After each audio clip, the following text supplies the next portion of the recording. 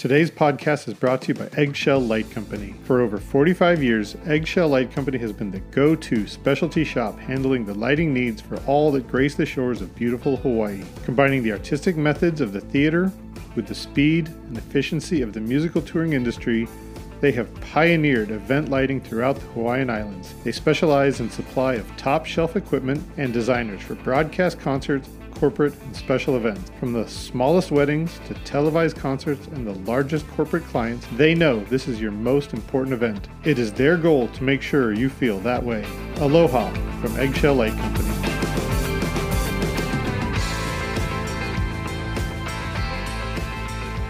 Welcome everyone to another episode of LD at Large podcast. My name is Chris Lose. I am the designer relations developer at Ayrton Lighting, as well as columnist for PLSN magazine, LD at Large. I hope you're all enjoying listening and reading. I am back today. I've taken a short break for the American election. I just didn't want to be putting out any podcasts while the media was insane. So I am back to it now. I'm very excited to be back with a new friend of mine. Her name is Allie Pike.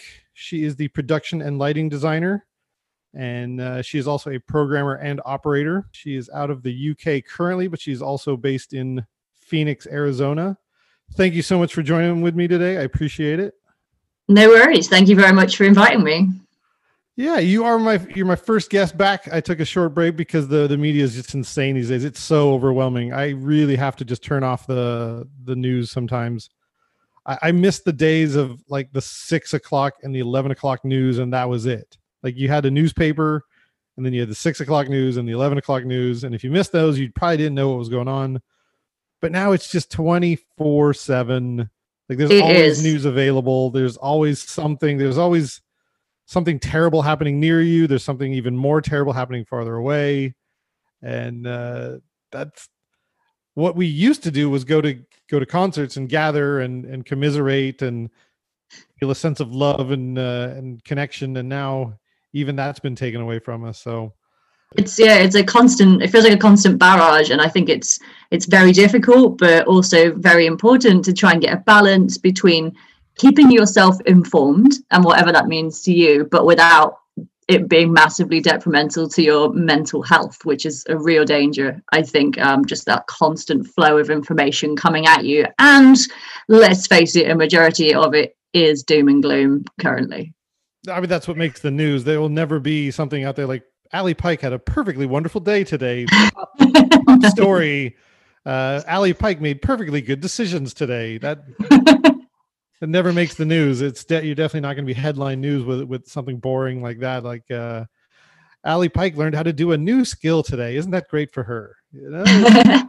I think there's also a sort of troubling element. It's become a little bit of a joke in our house, in a dark kind of way, that you wake up in the morning and you look at your phone and you're like, right, what shit's gone down now? You know, you're sort of bracing yourself for what you're going to wake up to every day, I think, which can't be a healthy way of being. No, and unfortunately, like our phones are alarm clock. There are sleep monitors. They're a little bit of everything. So as soon as you wake up, you're like, well, I got to turn off my alarm, and then it's two tickles away from ending into your news feed, and then then there you go, off and running as a terrible day. Maybe that's what the world needs for 2020 is old school alarm clocks. There you go. There's a good side business hustle to bring back old school alarm clocks where you wind them, so no batteries, no power, no connection to anything, just a little bell on the top. Maybe that is what the world needs right now. You might be onto something there, Chris. Make alarm clocks great again. Yeah, that's it. Yeah, exactly. Yeah, bring them back. So I wanted to reach out to you because you have a unique perspective. You were in the United States at the beginning, and then you decided to travel back to the UK after you started to see how long this might take. Well, it was something along those lines. My other half, Dan, and I are incredibly fortunate in that we both have US work visas, and we do spend a lot of our working lives in America normally.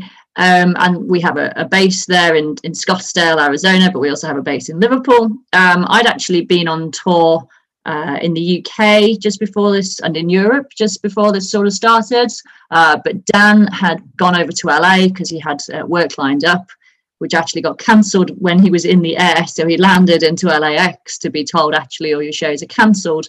And, you know, when things were sort of brewing early on, which is hard to think back to now, of that mentality of like, is this really a big deal? This is just going to be a couple of months. It's so weird to think now that was the idea in our heads. But of course, it was, as they love to say, it was so unprecedented that there was no reason why we didn't think it would just be a couple of months. But we had the conversation reasonably early on of going, oh, okay, well, if we're not going to be working for a few months, do we want to do that in Arizona? Do we want to do that in Liverpool? And as I was saying, Dan had landed into LA. And even back in sort of March time, he felt that there was a bit of a strange vibe on the street. He was just going out for breakfast, and like his favourite breakfast spot was suddenly closed. And he said it just all felt a bit weird. And we had to make a very quick decision, really, as to, do we just get him on a plane and get him home? Do we get me on a plane and get me out to Arizona? And initially we kind of went, oh, well, if we're not going to be working, it'd be great to have the outdoors. It'd be great to, you know, have that lifestyle there rather than, you know, still winter in the UK. But we decided for various reasons that the UK was the way to go. And I'm pretty happy that was the decision we made, actually. I miss Arizona. I miss my friends there and my friends in America and, well, all over the world, of course. But it was definitely the right decision for us, was to stay in Liverpool. Good for you. That is a very tough decision. I would imagine you have an apartment or a house in Scottsdale. Yeah, we have a condo there. You know, it's nothing crazy fancy, but I love it dearly. I have a swing on my porch, and it's just my favorite place. So it has been, you know, has some pretty bad moments of just going, oh, why are we here? We don't, you know. But there's just so many practical reasons for making that decision. And we know, well, we hope that it's still going to be there for us when we can go back. So, yeah, it makes me sad not to be there. And every now and again, we'll go, where is this random item? And we'll go, oh, yeah, it's in Arizona. Great. Yeah, it's a tough trip to go and get it. Go and fetch some stuff, yeah. And I'm totally out of Arizona Gunslinger, which is like my favorite hot sauce. So that's a real bummer. I could really do with some of that. Oh, that's a tough one. That's tough to come by. Oh, not where we live. It's not, but well, here it is. That's a tough import, I would imagine. Yeah, they're not shipping to the UK.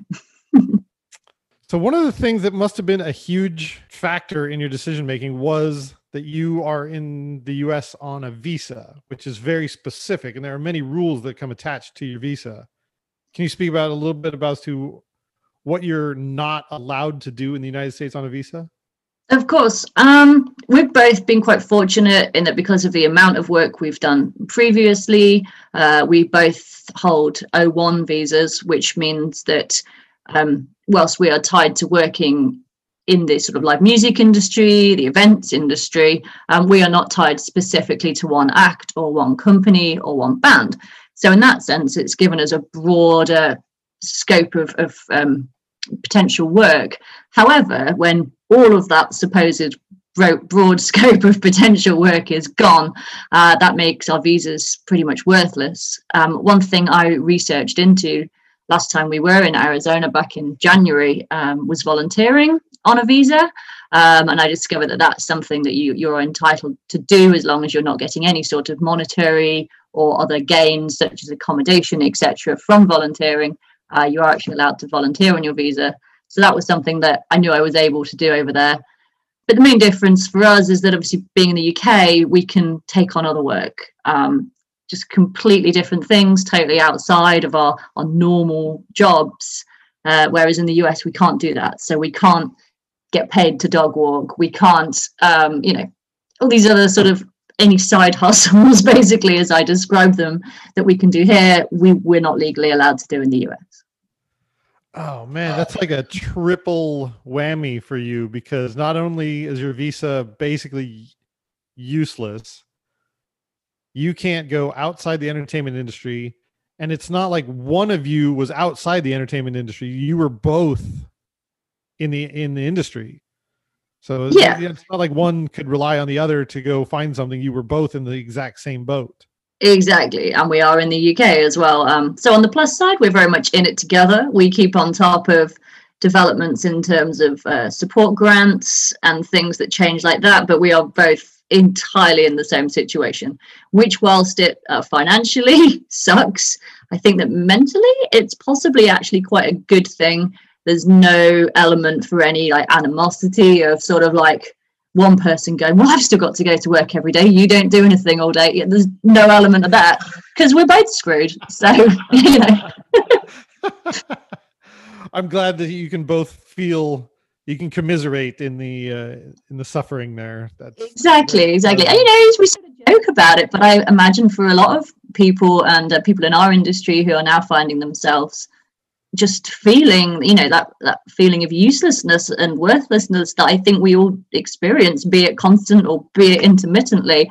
I think that must be really hard to then have a partner who is still working all the normal hours and stuff, and to balance those sort of feelings. I think that must be incredibly difficult. Yeah. You actually touched on something that came up recently. I had, so I live in this little small town in Canada, and a lot of the people that I work with or that I live nearby, I'm kind of the outcast in the fact that I travel for work and I'm in the entertainment industry. People are very interested in what we do until it comes times that we're out of work and they're like, oh, well, maybe you should have found like a real job. Like, no, I had a real job. Like, yeah, but don't you have like an arts degree?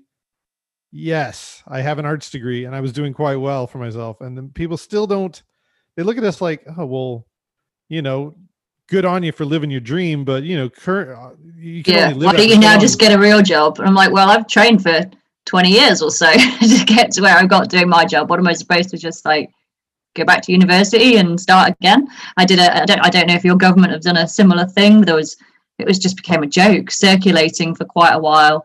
The government website had a thing of like, well, you know, answer some multiple choice tick questions and we'll suggest a new career for you to train into. Do you want to know what I got? I do. My UK government, who have basically said my job is unviable, suggested that I retrain as a set designer. Oh my God. So that would literally be doing the same degree again that I already have. And that seems to be pretty much a constant amongst, you know, UK colleagues and so forth. Everyone was doing this survey and just laughing at it because, you know, that's the level of practical assistance we're getting from our government here. That is frustrating, at least insulting at most. Yes, it is both of those things and kind of hilarious at the same time, you know. Oh, I look forward to your prolific career as a set designer. Yeah, me too. Congratulations.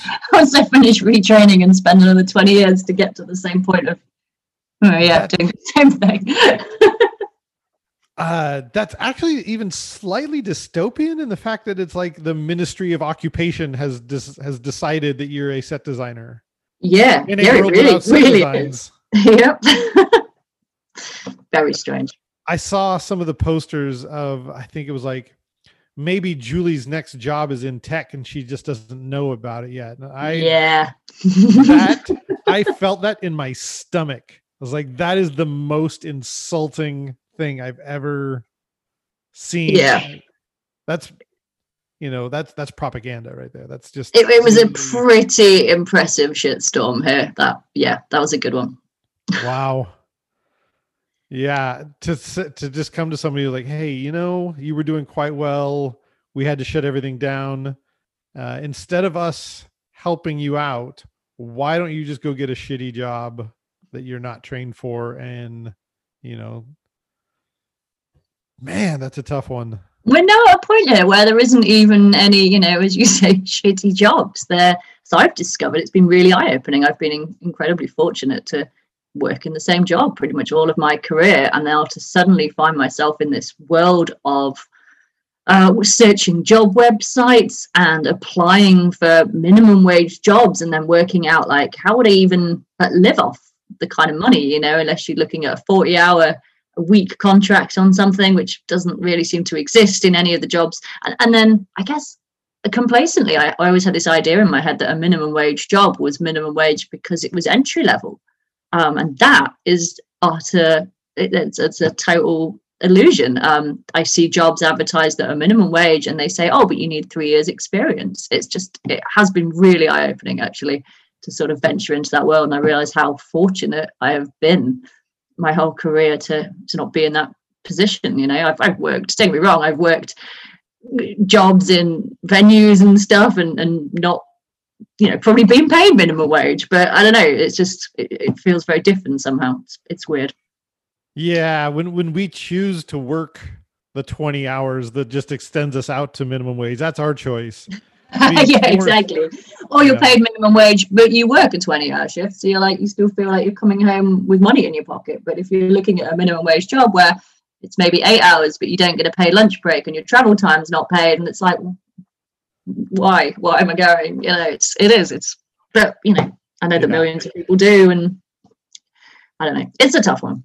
Being paid minimum wage to do something that I enjoy doing is far more tolerable than getting paid minimum wage to do something I don't want to be doing. There you go. Absolutely that. Yeah. Because I mean, you and I both know what it's like to be on tour, and you know that, you know, if you add it out, eventually you have to look at the math and you're like, I'm getting paid like $10 an hour. There's no way around that. I've been, you know, the times that we spend in the hotel rooms and away from family and.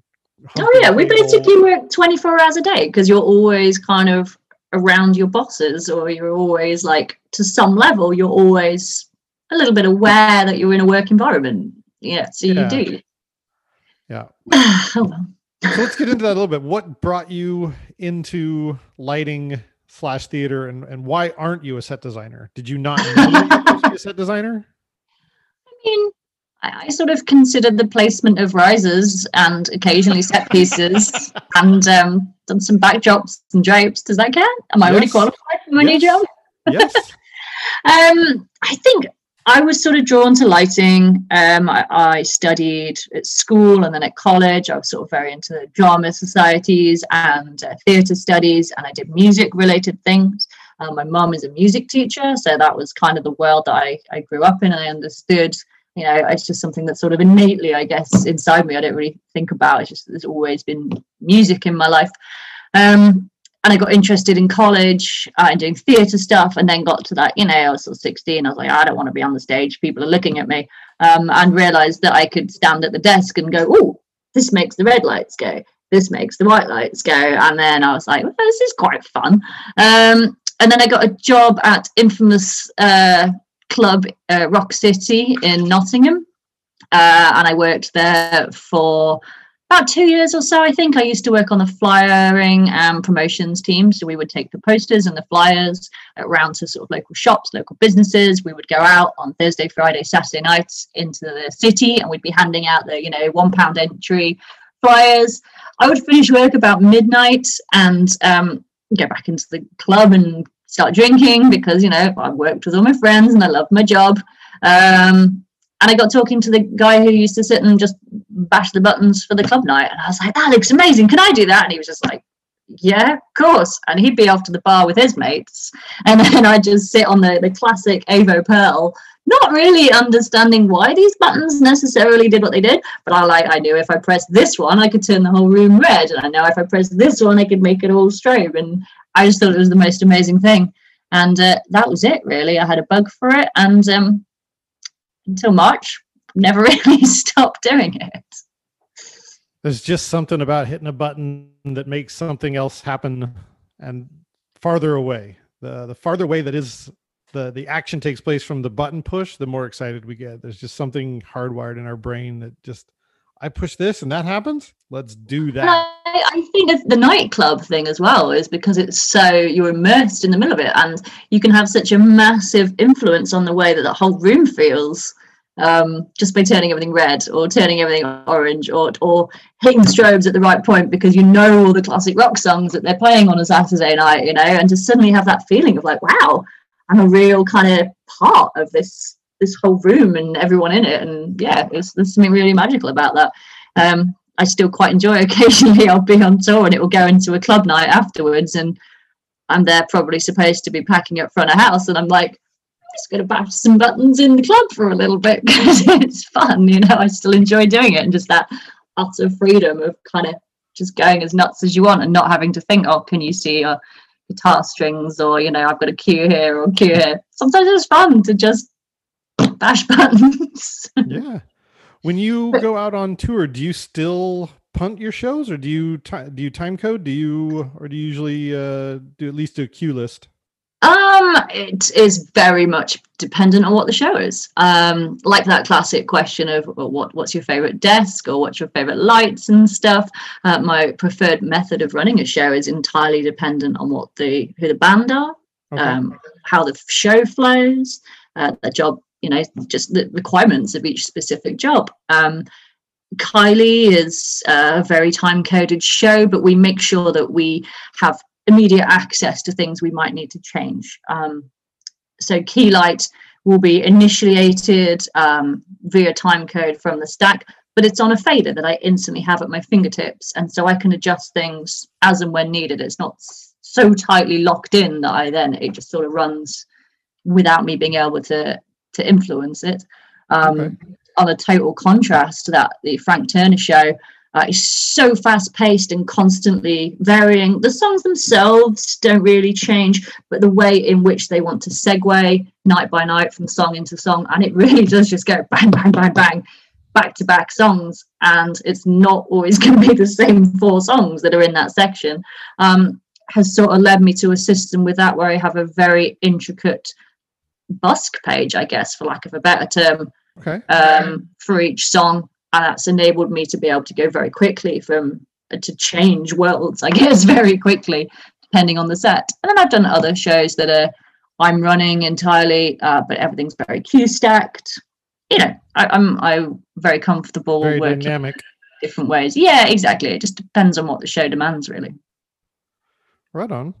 One of the things you said is that your mom was in the industry as well. Did she kind of encourage you down this path?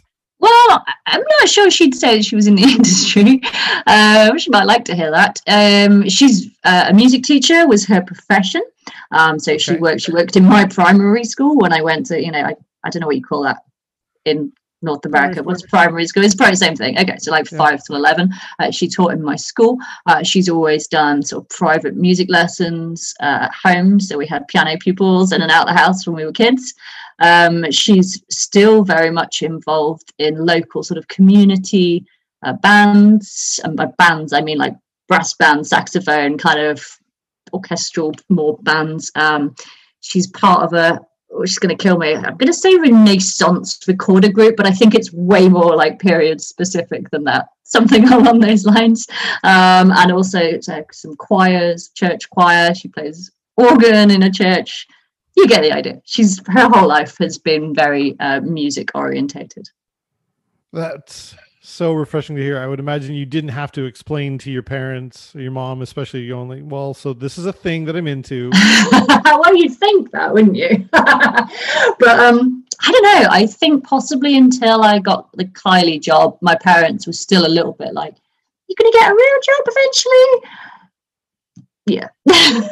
So yeah, there was still definitely an element of that. I think it's one thing to sort of, she's much more classical music orientated. It's one thing to sort of, play the viola and teach classical piano compared to I'm going to go and live in a van and do shows in dirty nightclubs. It's a little bit different, but they've pretty much got used to the idea now. That's I think that's a barrier that a lot of people have to get through. Like, well, now I have to, for lack of a better term, you have to come out to your parents like, okay, so this is what I've decided to do. And they just kind of look at you like, you're never going to be able to survive on that. And you're like, yes, I can. I promise I can. Yeah. I mean, I think probably also the point at which we bought a house in America, they definitely went, oh, okay, this seems financially viable. So what led to that decision? What made you decide like, okay, now it's time to move to the US and start doing some US tours?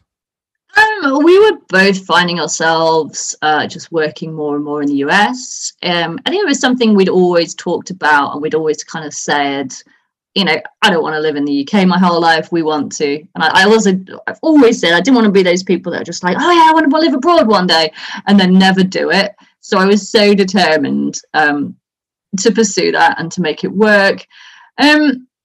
Scottsdale as well in Arizona wasn't a spontaneous decision. People always look at us a bit nuts when we go, oh yeah, no, we bought a place in Arizona, and they're just like, really?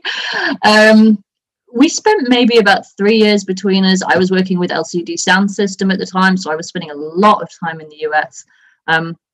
And basically, any time I had a week off or something between tours, I would go an Airbnb in a different town, in a different state, maybe somewhere that was like literally a halfway hop, or, a stopover to wherever the next show was. So I was incredibly lucky to have that opportunity. It wasn't worth coming back to the UK. So we looked at some places in Florida, like St. Petersburg. I decided Florida is way too sticky for habitation. And just no. Very nice little neighborhood though. I liked that. We kind of contemplated Nevada for a little while. Dan was quite into that. And then I'd ended up in Scottsdale kind of by accident one time. I was supposed to be going to Vegas, just on sort of a little road trip and whatnot. And I landed into Vegas the morning of the shooting at the festival. And obviously Vegas was entirely in lockdown. And I went, oh, okay, well, I'm not staying here for a week. Now what? And I decided to get a one-way rental and went, okay, where can I drive to that's fun over the next 4 or 5 days? And I went, oh, I'm going down to Phoenix. That seems fun. And so I just spontaneously got the car, left Vegas, and went on a road trip. And found myself in Old Town Scottsdale a few days later and went, what on earth is this place? This is nuts. And I never really thought that much of it until Dan found himself there. I think he had a day off on tour, and he messaged me and went, have you been here? And I went, yeah, it's amazing. He's like, why are we living here? And I went, oh, I didn't think you'd like it. And that was how it kind of started. And then we probably spent another year or so between us. Whenever we had time off, we rented an Airbnb, and we kept going back to Scottsdale. And we kind of went, maybe the novelty will wear off of hiking through cacti and being in the desert, and it really never wore off. And so we bought a condo. How serendipitous. It wasn't a totally crazy spontaneous decision. It was pretty well considered and tested before we actually did it. It still felt at the time to go, wow, we're actually buying a place in the US. It still felt like it was a big thing, but it wasn't a sort of a spontaneous decision. No, I mean, in our industry, all you really need is to live near a major airport, and you can pretty much anywhere in the US, and you're good to go. The less connections you have, the less frustrating you'll be to your production manager. But other than that, as long as you're near, and Phoenix Airport is quite the hub. So we are 18 minutes drive from ours to the airport. So it definitely ticked that box. Perfect. I would imagine the weather works out for you. It's the polar opposite of what I imagine Liverpool to be. Yes, pretty much. It works out, I'd say, about 80% of the year. I love the heat, but even I find July and August, it's a little bit much. But I love the thunderstorms in August, though. So that's kind of the balance for me, I guess, is that, you put it with the horrific heat, and it does get humid. But then you get to sit out in a pub garden in the evenings, still sweating, but watching these unbelievable thunderstorms rolling in. And you get to a point where you know when to time it perfectly to like drink up, and you're like, okay, we got to go now before it just goes and you get drenched. So I love that side of it as well. When you moved to the Phoenix area, did you feel like you had to start all over again? Or did you move there because you were getting more work in the United States? We were already just getting so much work in the US, and we're so used to, living out of a suitcase, really, that it just felt like a very natural progression, I think. And as I say, because we've basically been living out of other people's Airbnbs for so long doing that it felt just very natural that it almost feels like we're just constantly going back to the same Airbnb, but not paying anyone else the rent now, which is great. It took a little while actually before I started, because I was still touring a lot after we bought it. We bought it, and then I had 8 days to turn it around and like furnish it and deal with stuff on the ground before I went back on tour. So it was then another couple of months before I actually went home and lived in it properly. When you moved to Phoenix, did you have to completely let all your clients know and all your bands know, like, hey, so I'm Phoenix based now, so please fly me out of here? And I would imagine you had to make all new connections. Is that something that happened? That is what I was saying. Yeah, it actually took a little while because I already had work lined up and touring stuff happening before I decided to start building new contacts within the Phoenix area. And it was actually really only when we were back there we were there November to January that I started reaching out to people, including yourself. We made the decision to go to NAMM because we wanted to build on our US contact base. I spoke to people in local rental houses. I spoke to people in local venues, and I was just starting to kind of get on the whole, hey, can we go for a coffee? Can we meet up? I'm going to swing around and see the place kind of thing. I was just starting that process going when lockdown happened. So that's been really tough in that, yeah, I had started to, I guess, not build a new life or rebuild my life as such, because it's still our industry and we're international. But yeah, I've had to sort of put that side of things on hold, which is really frustrating. That was so much momentum you had going. I would imagine that's true for so many people. I mean, especially the students that were just graduating. They just had all this momentum to go into a wonderful field full of opportunity. And it's gone. Yeah. It's hard for us to realize that when we have lived in a town for so long, the local network that we create. And so even when you're not currently out on the road on a tour and you're back home for, even if it's like, 2 weeks, you can always pick up a random conference or a expo or something. Absolutely. So yeah, I guess I just started to kind of try and build that for myself there, and that's all kind of very much ground to a halt. But we're fortunate in that we've had lengthy careers. I don't want to be like, well, we had a good innings, like kind of thing, because I do truly believe we will go back to touring.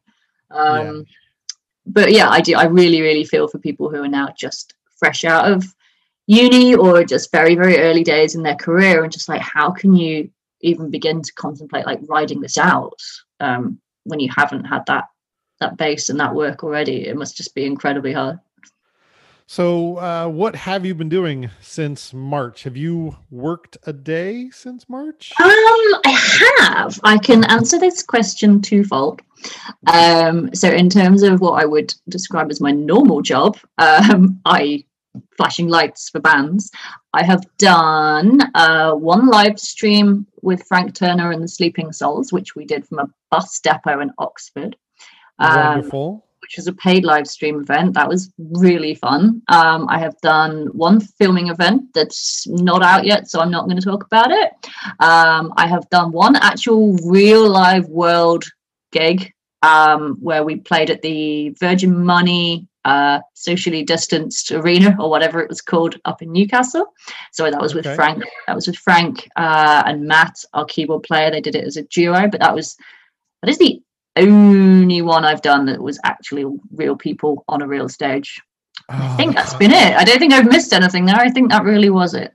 Real people on a real stage. It's just good to hear that even exists. Honestly, that moment of just like, so we drove up from Liverpool and just like getting out the car in a backstage muddy compound and looking at the back of a stage it was a real moment. It was it was quite strange and felt very comforting, more than it felt alien because of COVID precautions and stuff. It just felt very comforting. So that was part one of that answer. That's been it for industry work.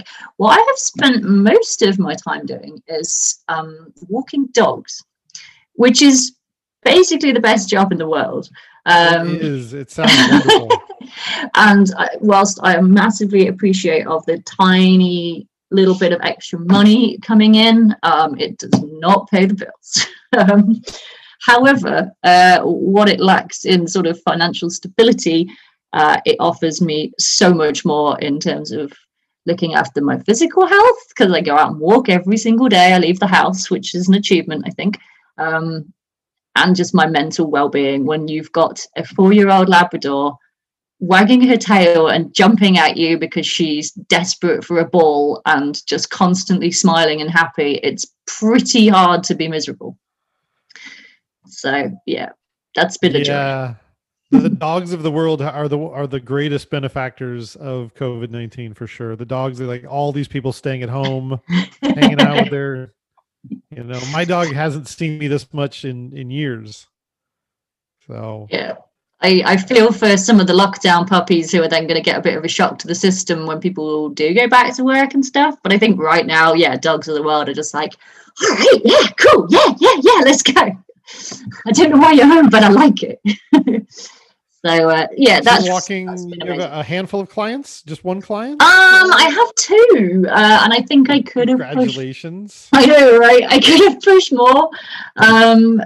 But equally, I think, I don't know, I don't want to get to a point where it just becomes so stressful for me. And also, I want to be able to offer a really good service to the clients that I do have in terms of flexibility.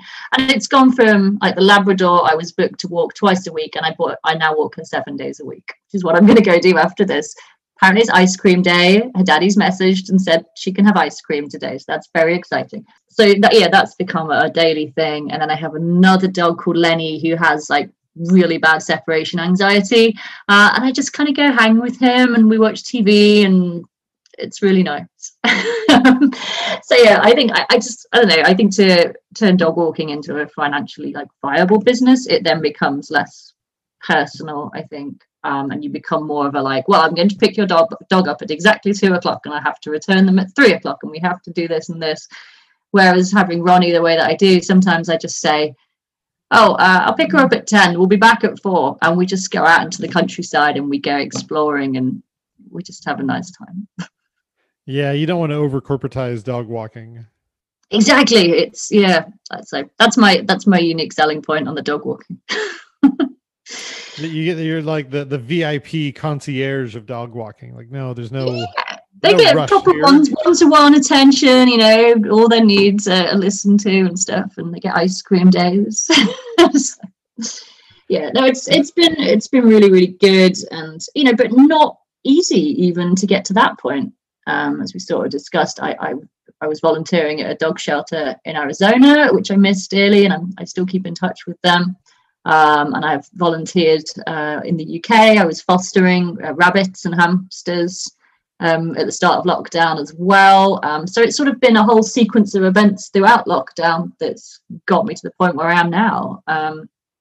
So that's been really interesting to then see that, actually things do develop and progress, and how one thing leads on to another thing. And but it wasn't instant, and it wasn't easy to get people to trust me to walk their dogs to start with. It's like everything, you got to put the time in and put the work in to make stuff happen. Yeah, that's a great way to spend our time. Just spending time with animals is so soothing. They have far less concerns than we do. They don't know about COVID-19. They don't know about the American election. They don't know about that, nor do they care. No, neither of them have ever brought it up. It's brilliant. No, they don't even. They wouldn't even know to talk to it. They wouldn't even know which side they were on if they had to. They just know that they want to be pet and walked and throw the ball, and they'll bring it back. And occasionally eat ice cream. It's doggy ice cream, by the way, in case anyone was concerned. The cafe in the park sells doggy ice cream. So stress relieving. That's probably why animals are with us. I think they're here to kind of help us out. They definitely allow us to just kind of project onto them a little bit, and they just soak it up. They're just like, yeah, that's a concern. What were you doing with the animal shelter in Phoenix? You were I was volunteer dog walking for them.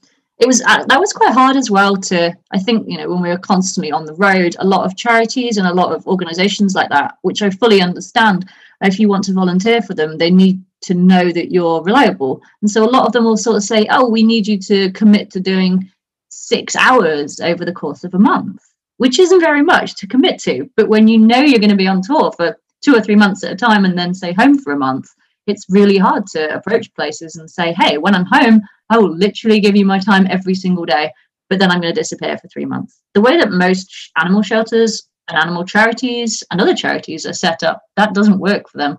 So there was quite a number of places that I spoke to and approached before I found somewhere that actually was willing to sort of do, sort of enroll me, I guess, into their volunteer system. But I managed to find this amazing little shelter called Forever Loved Pet Sanctuary, just sort of in North Scottsdale, and they specifically look after senior dogs. And they have a whole team of people who do the regular daily feedings and so forth. But then, because the dogs are all in the shelter, well, some are in foster, but the ones that are in the shelter, they just want people to go in every day and hang out. And they have a list of suggested activities. And they say, oh, you could come in and just, you could play, or you can come and bring a book and come and read to the dogs. Or if you want, put their harnesses on and take them for a walk around the block. And so I started doing that.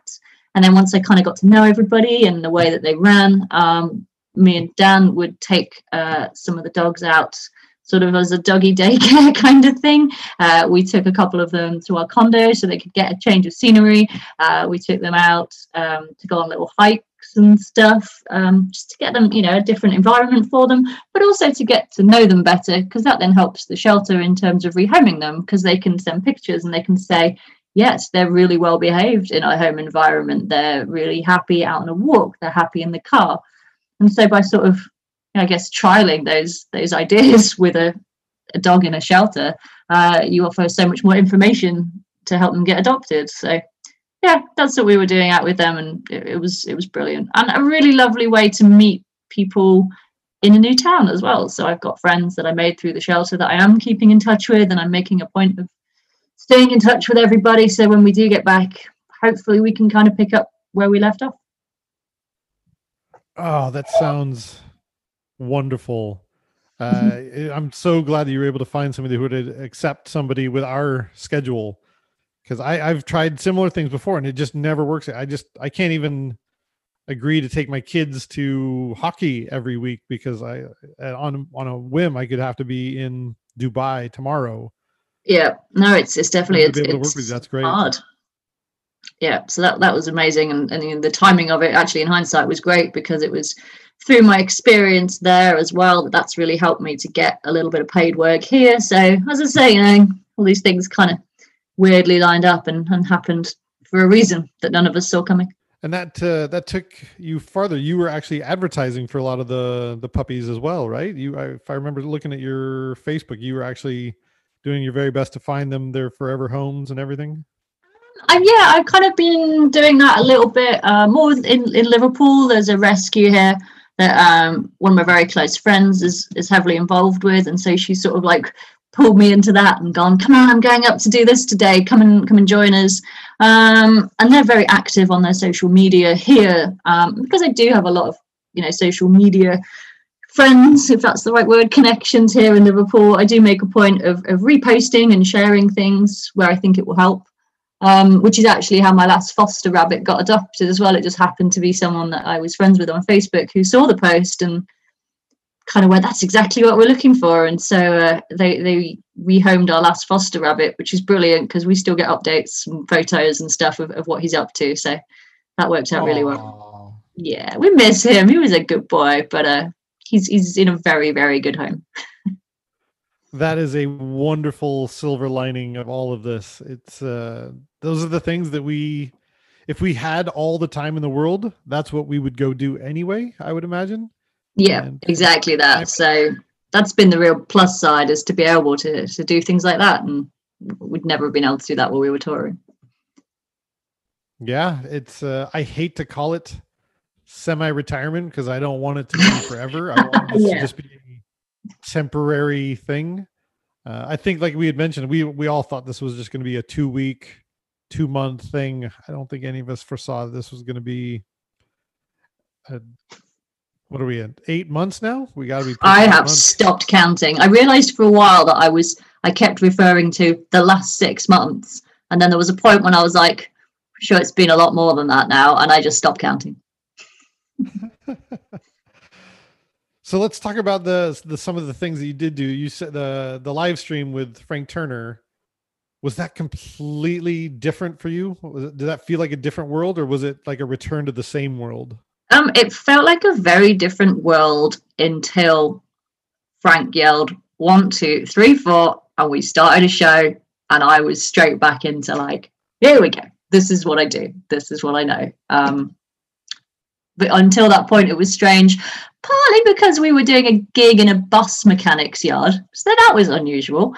Obviously, no audience there, and many other considerations, mainly cameras and camera placement and key lighting for cameras specifically without having to consider an audience. Designing a show with multiple focal points is very, very interesting. And I think where Previs software massively came in use. We are used to looking at shows as much as, we do things in the round, and we appreciate that not everyone's stood on a riser in the center of the room looking at the gig, but generally we design shows that we're looking at straight on. So to then design something and consider things like fixture placement based entirely around what we had 6 cameras, and you're suddenly thinking, well, actually, I don't need to think of the bigger picture. I need to think of these 6 viewpoints. So that was really interesting to design for, and different, but I really enjoyed that element of it. I would imagine that you had to wear multiple hats, because I would imagine they're trying to keep as few people in the bus depot as possible. Did you have to become DP and programmer and designer all at once? Well, I actually used the opportunity to retrain as my set design career.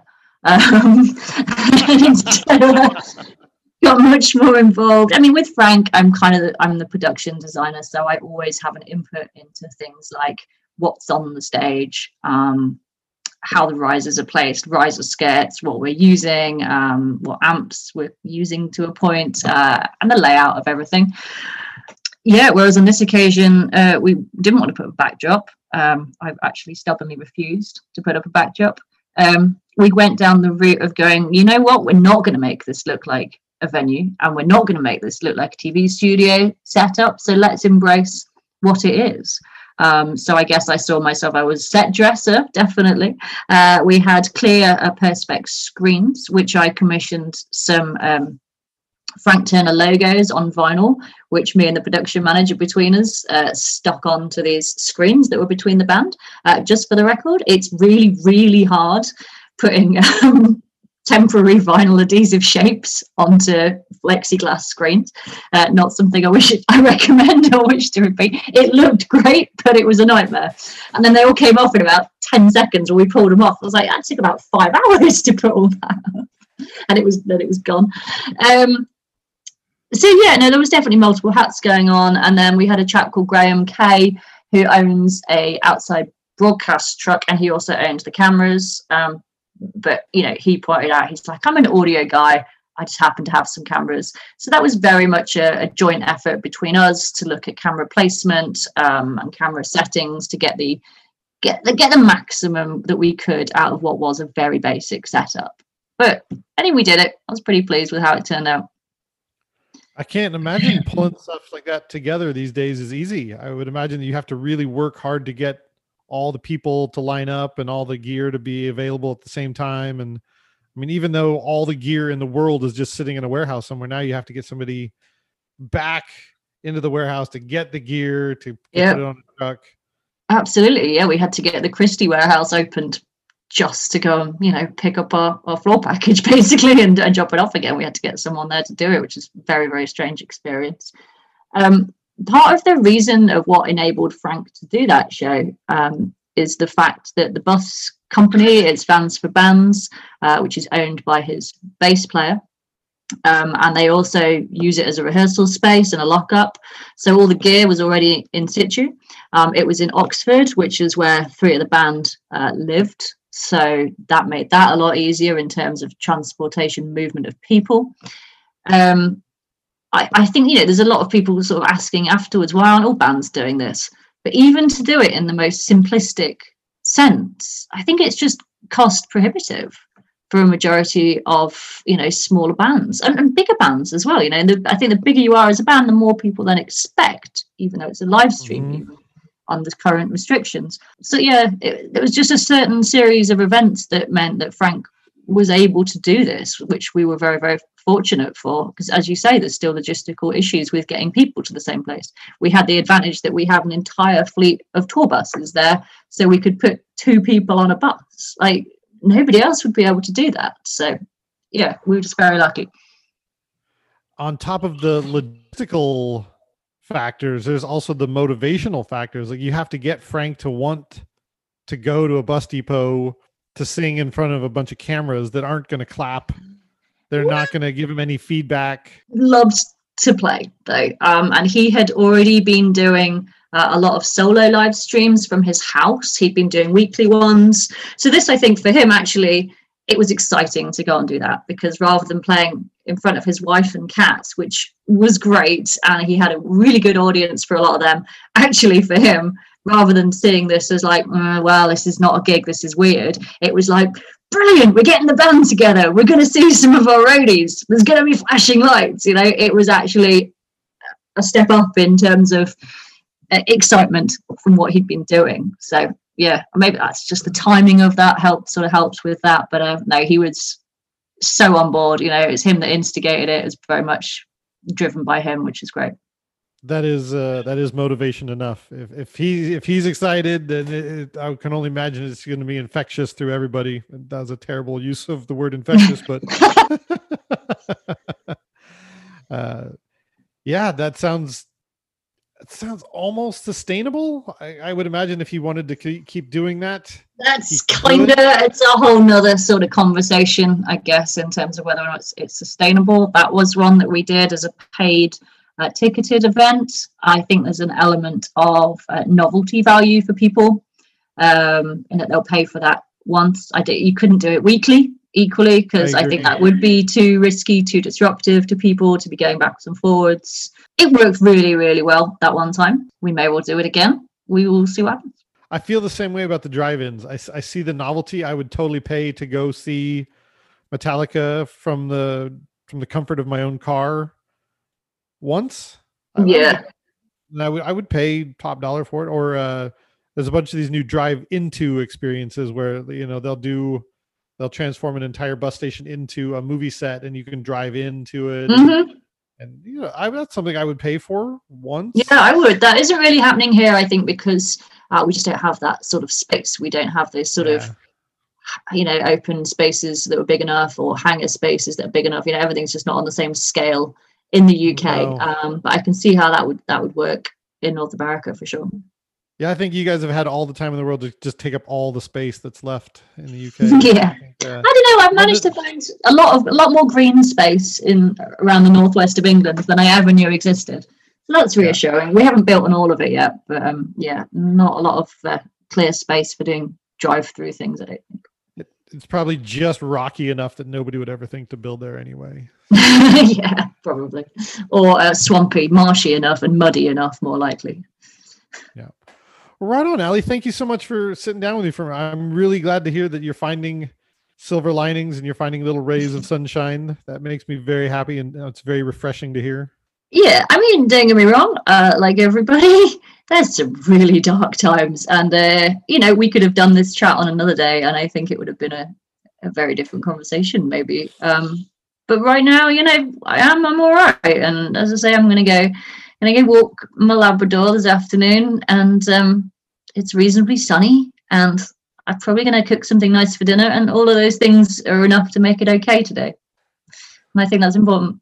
Wonderful. Thank you so much for sharing that with me. I really appreciate it. No worries. Thanks for chatting to me. It's been great.